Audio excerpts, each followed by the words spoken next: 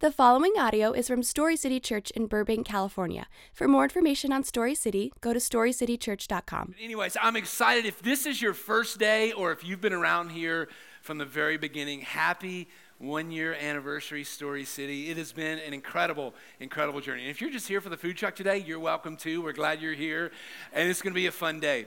Hey, I want to do something. If you have a Bible, if not, it's okay. We're going to put the scriptures on the screen today. And if you don't have a Bible, we'd love to give you one after the service is over. You can stop by the Connect table. But I want us to go to the scriptures in Acts chapter 16. Acts chapter 16 for a few minutes. And I want us to see one of the first church plants in Scripture. And what I want to do is I want us to see and capture God's heart for the mission that he began to unfold many, many years before Acts 16 ever unfolded, and many, many years before we ever arrived in Los Angeles to plant a church for the story of God for the city of LA. And what I want for us to see today is I want us just to capture some of the rhythms of a church planting movement and a gospel movement and what that looks like when we see Scripture. I want us to have an appreciation for God's movement throughout the story that he's been writing. And then I want us to end in this place where I want us to have an appreciation to see why and the part that we have, like why we're doing what we're doing. And the role that we play in this whole process, in the story that God has been writing, not only in our city, but globally around the world, before we ever started, while we're here, and after we're gone. And I hope you'll have an appreciation for that, all right? So Acts chapter 16 is our storyline today. And let me just give you some background. It's the founding of the church in Philippi. Philippi was a very prominent city and one of the most prominent nations on the planet at the time. Philippi was in Macedonia, which is modern-day northern Greece. Philippi was a hub for education, business, government. It was actually a settlement for retired soldiers, retired Roman soldiers. And the Roman government would send them to Philippi, and they were charged with the responsibility for settling the town. It would almost be like a Roman outpost. They would be Roman citizens, and they would be given tax-free status. And so Philippi was one of the places that the early believers desired to plant a church. And so this guy named Paul came to faith in Christ. It was miraculous. We'll tell a little bit of his story here in just a moment. He came to faith in Christ. God changed his life. He was transformed. And so he was sent to one of the first churches in Antioch. And when Paul goes to Antioch, he spends a year there establishing one of the first ministry schools. He teaches the scriptures for a year, and he teaches the believers in Antioch for an entire year. And at the end of the year, the believers who were in charge of the church in Antioch prayed together. The scripture says they fasted together, and they called out Paul, who was formerly Saul. His life had been changed. And they said, Paul, we want you to be one of our first commissioned church planting missionaries. And we have a place that we want you to go plant a church. And so Paul sets out on his first church planting missionary endeavor. And what we know is that Paul originally tried to go east to Asia, and the Spirit of God redirected Paul, and he ended up in this town called Philippi. And so when we read Scripture, Paul actually writes a letter to the Philippians. And unlike most every other letter that Paul writes to churches, Paul typically starts out by asserting his authority. He would always start out and say, Paul, an apostle of Christ Jesus. He would tell those churches who he was and the authority that God had given him, because he knew he was writing to churches who were in gross, negligent sin. However, when he writes to the Philippians, Paul doesn't start out that way. He starts out writing a letter, and he describes himself as a bondservant of Christ Jesus. The reason why he describes himself differently, and as we read the book of Philippians, is that we learn that Paul had a great love and affection for the Philippian church. And they were unlike the other churches that he wrote. They were unlike the other churches who were involved in gross, negligent sin. Paul didn't have any major theological corrections that he needed to institute in the church at Philippi. But Philippi, the church of Philippi, was one of the first churches that Paul started. And so before we ever get to the book of Philippians, which we're not going to preach that today, we'll preach it at some point in the future, and we'll work our way all the way through the entire book of Philippians, and we'll focus on the theme of joy. But today, I want you to see the founding of the church in Philippi. And I want you to We're going to run through these scriptures really quickly, and then here's what I'm going to do. At the end, I want to just give us some rhythms. I want to identify some distinguishing marks of a church planting and gospel movement, and then here's what I want to do. After 1 year, our goal was, man, we just want to get this thing up off the ground. And then now we're moving into a season where we really want to cast vision into the life of our church. And I want you to see today the church that I see. I want you to see the church that I see, and I hope you'll see what God has for our church and the desire that he has for us. So Acts chapter 16, starting in verse 13. Acts 16, starting in verse 13, the scripture says, "And on the Sabbath day, we went outside the gate to a riverside where we were supposing that there would be a place of prayer. And we sat down and began speaking to the women who had assembled." Verse 14, "A woman named Lydia from the city of Thyatira, a seller of purple fabrics, a worshiper of God, was listening. And the Lord opened her heart to respond to the things that were spoken by Paul." We just understand from the way that this is written in Greek that this wasn't just a one-off moment. This was a series of conversations that Paul was having. This wasn't a stand on the stage preaching moment. This was a sitting by the river and having gospel conversations with this lady named Lydia. "And the Lord opened her heart," verse 14, "to respond to the things by Paul." Verse 15, "And when she and her household had been baptized, she urged us, saying, 'If you have judged me to be faithful to the Lord, come into my house and stay.' And she prevailed upon us." So what we understand here is that when Paul arrives in Philippi, there are no churches there. There are no synagogues. Philippi is a religious city, mostly religious in other forms of religiosity, but not specifically Jewish. We know that in order for a synagogue to be started, there had to be 10 men. But when Paul arrives, there is no synagogue, so we have to assume that there weren't even 10 Jews in the city. So Paul decides to walk outside the city, and he interrupts a prayer meeting with a group of women. And in that prayer meeting with a group of women, he encounters this successful businesswoman whose home is not even in Philippi, but she's here on business, and probably she's there for an extended period of time. She's from another city, a city that's well known for their purple fabrics that are in the fashion industry that are made, that go around the world. And so as Paul encounters this woman and he has conversation with her, what we find out is that she's a religious woman, but the gospel had not yet been applied to her life. She had not yet clearly understood who Jesus was and what he could do in her life. And as Paul narrates the gospel story, the story unfolds that this successful businesswoman confesses her life to Jesus, and we go on to learn that it was her entire household that would also hear the gospel, and their lives would be given to Jesus as well. According to verse 40 in Acts chapter 16, the church in Philippi would be founded in her house. I think it's also interesting to note that Lydia is, as far as we know, according to Scripture, the first European convert in Scripture.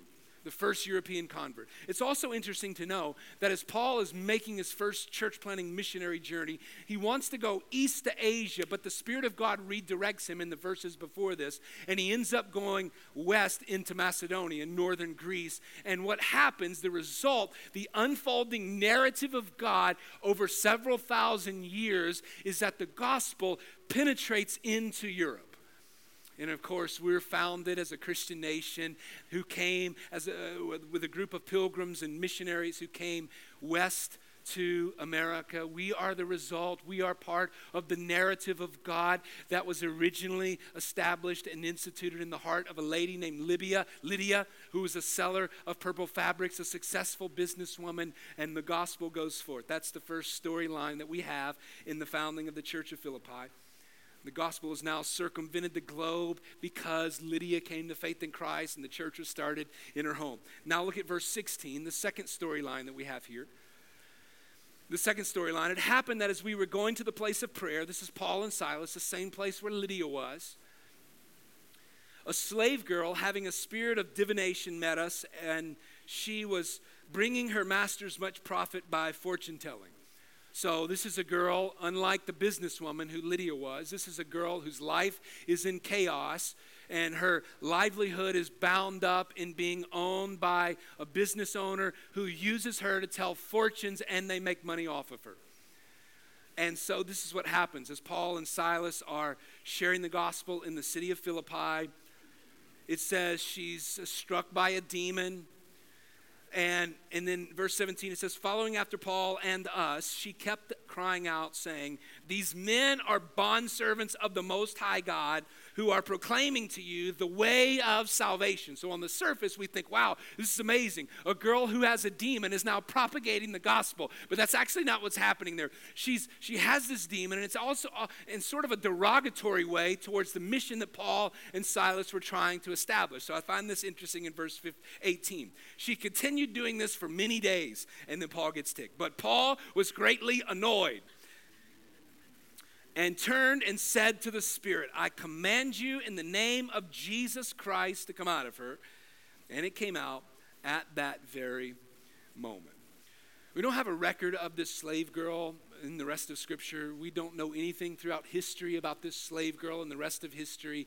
But we just have to assume, because it's inserted here in the narrative of Scripture, that this girl whose life was in chaos was also one of the founding members of the church at Philippi, and her life was changed, and she joined up with Lydia to start the church there. So now we have a successful businesswoman. We have a girl whose life is in chaos, who's controlled by a group of slave owners. And now God's writing another story here in the founding of the church of Philippi. And look what happens, okay? I'm going to skip over a few verses. I'm going to go down to verse 25. But the verses in between tell us that the slave owners get ticked over Paul and Silas casting out this demon. Now she's in her full mind. Now she's not as profitable as she used to be. And so they're ticked, and they stir up the authorities to arrest Paul and Silas. And this is what happens. But about midnight, they're in jail at this point. They're in prison because they've interrupted the flow of business and economics in the city. And the gospel is taking root, and there's a narrative that's happening here. On the surface, we see a couple guys who are religiously persecuted, but at the depths of what God is doing here, God is writing another narrative for the founding of the church of Philippi. Listen to what happens. Verse 25. But about midnight, Paul and Silas were praying and singing hymns of praise to God, and the prisoners were listening to them. Verse 26. And suddenly there came a great earthquake, so that the foundations of the prison house were shaken.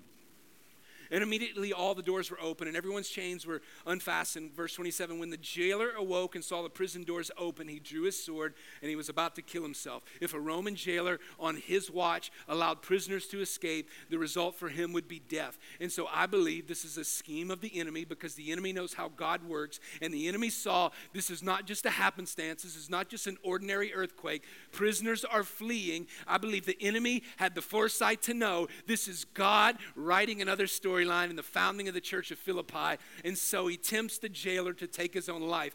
But Paul, verse 28, cried out with a loud voice. And he said, do not harm yourself.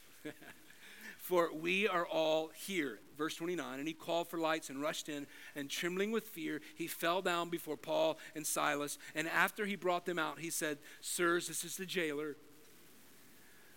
Sirs, what must I do to be saved? And they said, believe in the Lord Jesus, and you will be saved, you and your household. Verse 32, and they spoke the word of the Lord to him together with all who were in his house. So now they've transitioned from the jail to the jailer's home. The jailer has been significantly impacted by the gospel example of Paul and Silas in prison. And now Paul and Silas are standing in the home and they're preaching the gospel. This is not the jailer came to faith in Christ and by proxy all of his family members come to faith in Christ. That's not how the gospel works. It has to be digested and consumed and transformed in your own life personally. And so Paul and Silas go to the home of the jailer. They preach the gospel, and apparently the entire home comes to faith in Christ. And then, verse 33, they took them that very hour of the night, meaning the jailer and his family took Paul and Silas that very night, the same people who they had beaten brutally, and they take them, it says, and wash their wounds. And immediately he was baptized, he and all of his household, in meaning here those who had professed faith in Jesus. Now Paul and Silas are in jail over this slave girl situation. You get the storyline here. You understand what's happening? But even with the prison record, even with a prison record, God knows what he's doing and the story that he's writing. So pause just for a moment and let's understand and let's roll the tape back and just see the narrative that God has written here. According to Acts chapter 8, Paul, before his life was transformed by Jesus, he literally had a moment where he met Jesus, his life was changed, but before that ever happened, Acts chapter 8 tells us that he was literally ravaging the church. Those are the words from Scripture. In other words, now Paul in this passage is behind prison doors. Before Paul came to faith in Christ, Paul was on the other side of the prison doors, and he was persecuting Christians. It was his mission, it was his aim to put those who believed in the Christ into jail. In fact, Acts chapter 9 tells us that Paul was a household name to the believers in Rome. In fact, it says to us that Paul desired to fellowship with believers in Jerusalem, and the believers were skeptical of Paul after his conversion, and they denied him fellowship initially with them because they knew of him and they knew of his record. So when Paul came to town, you knew Paul. You knew about him. You knew what he was coming to town to do. He wasn't there to eat snacks. He wasn't there to drink beers. He wasn't there to watch the Super Bowl. He was coming to put you in prison if you were a believer. And that's the reputation Paul had. And the narrative of Scripture, though, the wisdom of God takes a man who the Scripture says was ravaging the church, and now he's behind prison bars with a prison record for trying to plant a church in Philippi. I don't know your story this morning. I don't know how you arrive here. I don't know if you're mad at God. I don't know if you're sad. I don't know if you're atheist, agnostic. I don't know if you're indifferent or apathetic about God. But what I do know from the narrative of Scripture, from my own life, the lives of many in this room, the stories of God changing lives all over the world, is that one day you can be mad at God, Christ shows up, the Spirit of God changes your life, and the next day you fall in love with Jesus. And so Paul, that's the narrative of his life. That's the story of what God is writing here. A man who was ravaging the church and was putting people in prison is now behind prison bars for attempting to start a new church. One of the reasons we are here, one of the reasons we came to Los Angeles, one of the reasons we plant a stake in the ground, we plant our lives in this city, is because we believe that no matter how mad, how sad, how upset, how far you feel from God, we are convinced that Jesus has a great word for you and he can change your life, and we have decided we will never stop introducing people to Jesus. And so the narrative of Scripture tells us that the Holy Spirit is unpredictable. The Scripture says it blows wherever it desires. And further, it's also so powerful that it can redirect your life to the places and positions you never would have thought you were going to be. So why are we here today? Why did we come last year? Why do we hope to be here many years in the future? Can I tell you why we are here? We are here because we believe in the power of the gospel to transform your life. It's the narrative of Scripture.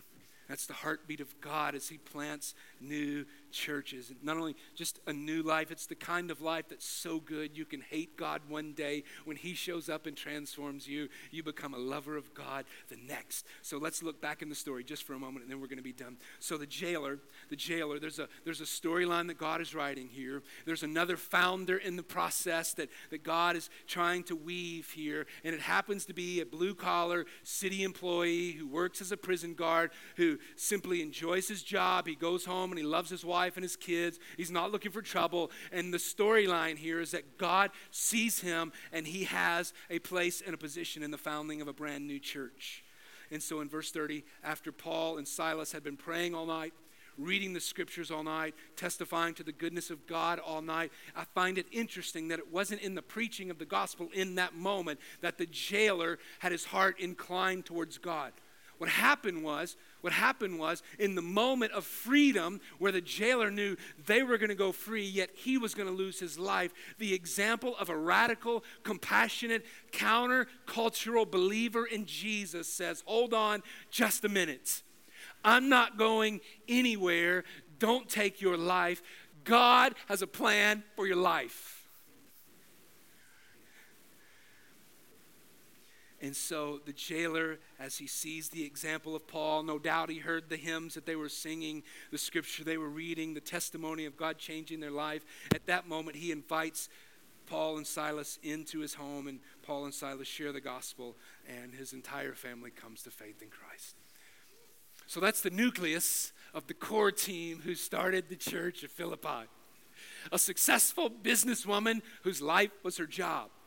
A slave girl who was caught up in the chaos in life, and she was told which way to go, where not to go, and how life was going to be. And a blue-collar city employee who just worked his job, loved his wife and his kids. He would go home at night, drink a beer, and watch SportsCenter. He was just minding his business, and that was the nucleus that God used to plant a church in Philippi.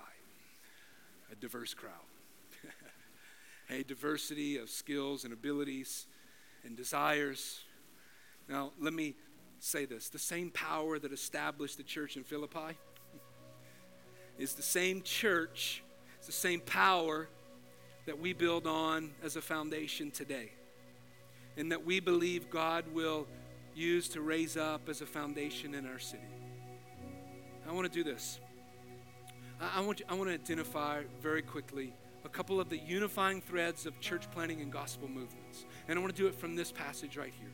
I want you to see what happens when the Spirit of God moves into a city and he directs the activity and the action of the gospel and the fruitfulness of the gospel. And I want us to see it from Scripture. And here's the first one. And then after each one, here's one. I want you to see the church that I see here. Number one, God desires for churches to be started and to thrive. God desires for churches to be started and to thrive. In verse 6 through 10, it tells us that Paul initially started his missionary journey to the east, yet it says very clearly that God had called us to preach the gospel in another place. This wasn't just happenstance that Paul had a bad pizza one night and he's like, oh my gosh, this is not what I thought. This was the Holy Spirit of God before the foundation of the world knew that the church in Philippi needed to be established, and Paul was the one to establish it.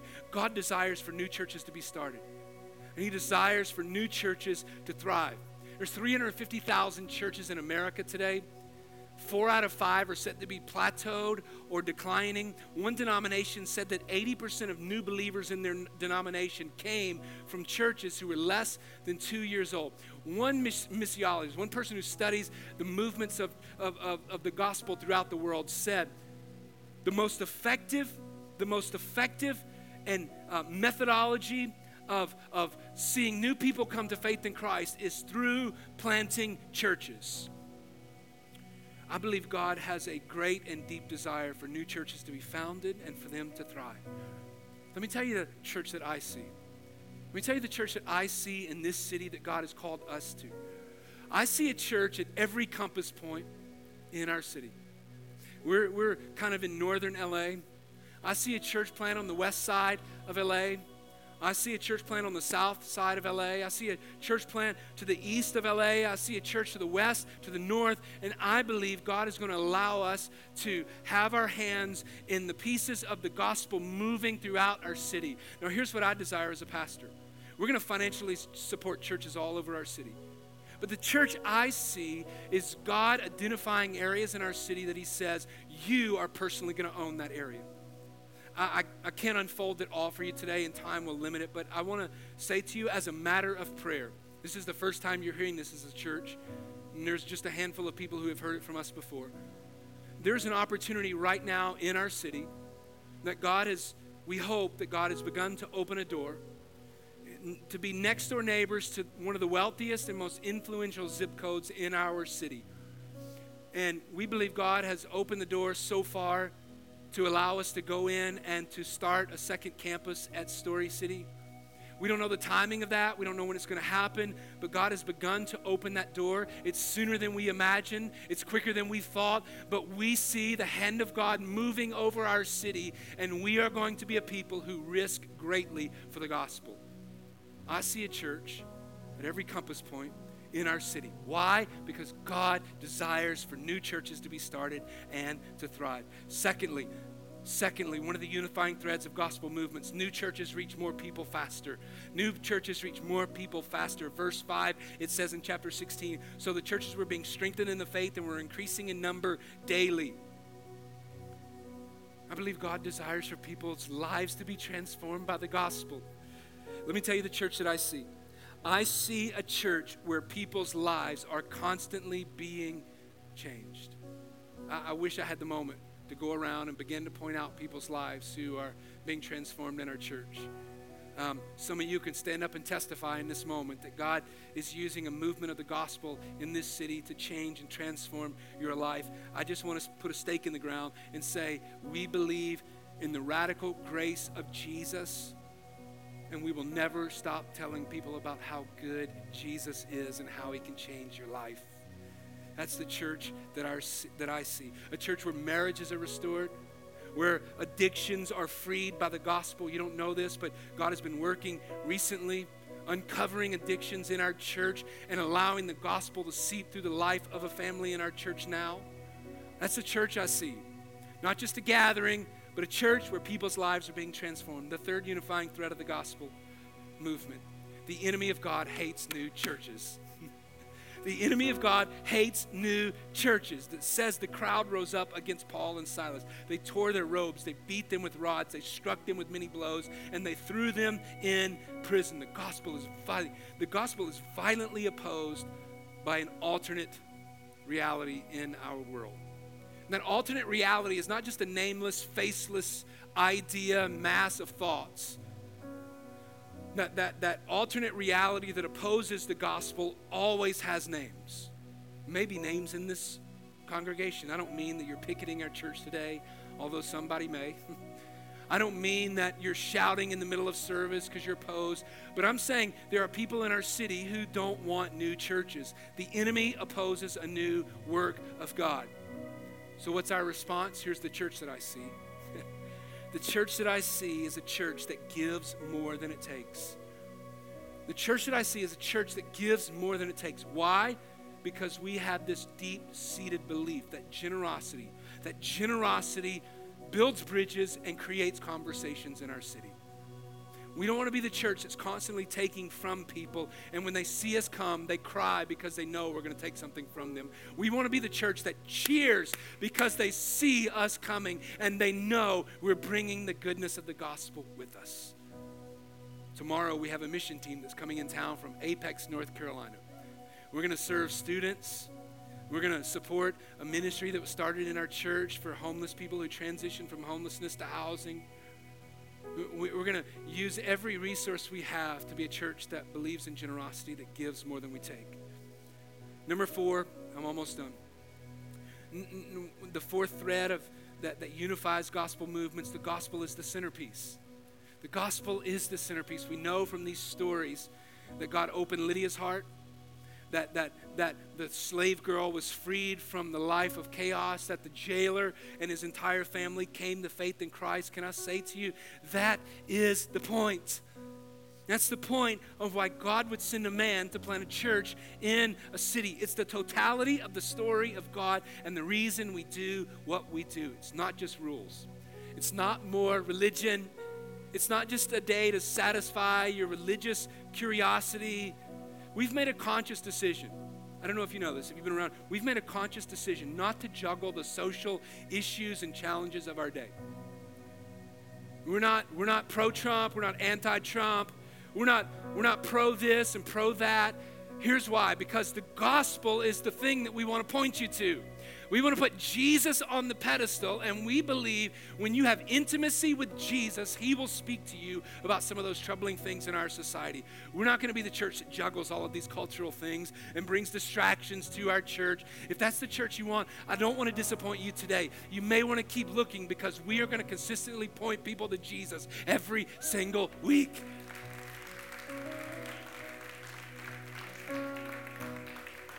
So let me tell you the church that I see, because the gospel is the centerpiece. The church that I see is a church that's a home for every story. The church that I see is a church that's a home for every story. If the gospel, if the cross if it's the place that levels all of us, like if it's the place where we all start, if the gospel and the cross is the starting point, then all of us come to the same place with the same starting point, the same perspective. We don't have to juggle all of these issues. But here's what we are convinced about with the gospel. Yes, the gospel is the starting point. The cross is the starting point. But we just don't, you can come how you are, but let me tell you, our conviction about the gospel is that it will not leave you there. You don't just come to church here at Story City for the pastor to read a Bible passage and for you to tweet about it or Instagram about it. Please do, that would be amazing. It's not just a church for you to check in on Facebook. Please do, it would be amazing. It's a church where we position the goodness of God in your life and you obey it. It does you no good to come and just listen and have a religious experience every week. The gospel can transform you, and I promise you, because Jesus said it, there is abundant life on the other side. That's the church I see. Your story is welcome here. Number 5, and I'm almost done. The labor of prayer is the hinge of a gospel movement in a city. Paul went to a prayer meeting. Paul prayed to Jesus to bring out the demon in the slave girl. Paul and Silas were praying in the jail, and I believe it was the hinge that unearthed the shackles in the prison. Prayer, the labor of such, is the hinge of a gospel movement in a city. Here's the church I see. Here's the church I see. I see a church where men and women are empowered by the Holy Spirit, and we risk much for the gospel. There's going to come a day when we're going to stand up here and say, we're planting a church in Beverly Hills. Some of you live on the other side of the hill. I need you to help us start that church there. There's going to come a day when we say, this has been an amazing home for us, but God has opened a door to purchase a facility of our own. We're going to need you to give that day. There's going to come a day when we say, we can no longer handle the needs that we have. You're going to have to step up and serve this church and this city. I see a church where men and women are empowered by the Holy Spirit of God, and we risk much because we believe the gospel is going to flourish in our city. I wish I could say more about that, but let me say the last. The last one is this, and I love this.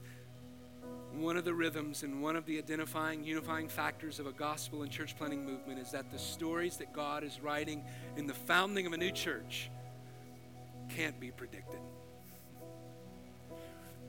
A successful businesswoman, a girl whose life is chaos, a blue-collar guy who just wants to get his job done and go home. God intersects all of those stories, and he founds a church in Lydia's home. Could you have predicted that? If we rolled the entire tape back, we would go back to Paul and ravaging the church. We'd go back to the preaching of the gospel in Acts. Thousands of people are saved and the gospel flourishes around the world. You cannot predict the stories that God is going to write. Now let me tell you this. I see a church that tells a great story. I see a church that tells an incredible story. We have storytellers in our church and in our city, and that's who we are. It would be insanity for us not to leverage us being a church that tells the story of God to the city of LA.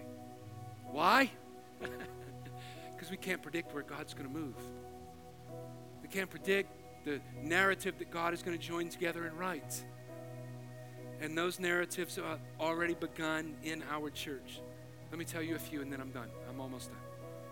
There was a girl who was riding in an Uber one day, and her Uber driver happened to have an invite card from Story City Church. He doesn't go to our church. He got an invite card, and he happened to tell the story of God for the city of LA that has become Story City Church. And in the Uber driver, and in the Uber car that night, Kim, where's Kim? Kim, stand up, Kim. Kim comes to Story City Church by an Uber. Kim has been one of the greatest blessings to our church. She serves in a million different ways. She helped us find a new sound guy. She leads worship for us on Sunday mornings. God wove a story in the back of an Uber car. Can't predict the stories that God's writing. Keep standing. Stay there. Noah and Matt. From just outside of, okay, y'all got to stop clapping because I'm never going to get through this. Just outside of, no kidding, I'm not making this up, just outside of Story City, Iowa. Seriously. Just outside of Story City, Iowa, two guys moved to LA because of the industry. They happened to read an article in Relevant magazine. They show up on Sunday in a comedy club. And now today, Noah is a major part of our creative team. Matt takes every picture that happens and flows through our social media accounts. He helped create the video that you saw today. God wrote a narrative to join some stories together through an article in a magazine. Let me tell you a third story. Jerry, Ron, and Doyne. Doyne, sitting on the front row, showed up when we launched this church 1 year ago today. Almost today. 2 days from now. It's actually the day. But 1 year ago, Doyne showed up at church. He goes back home and he tells his friend Ron and Jerry. Where are they? There they are. He says, you got to come to this church. Ron, Jerry, Doyne have not missed a Sunday in an entire year in our church.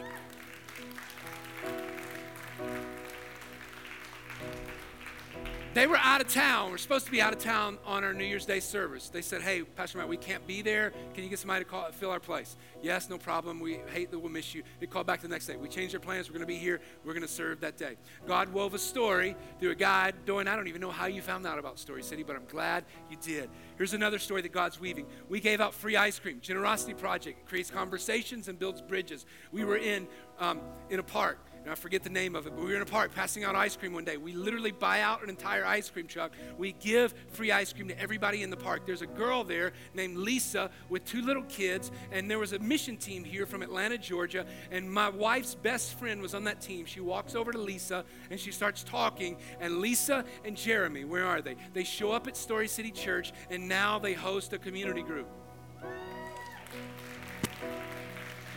God is weaving a narrative because of a free ice cream. Riley, are you here? Riley is here.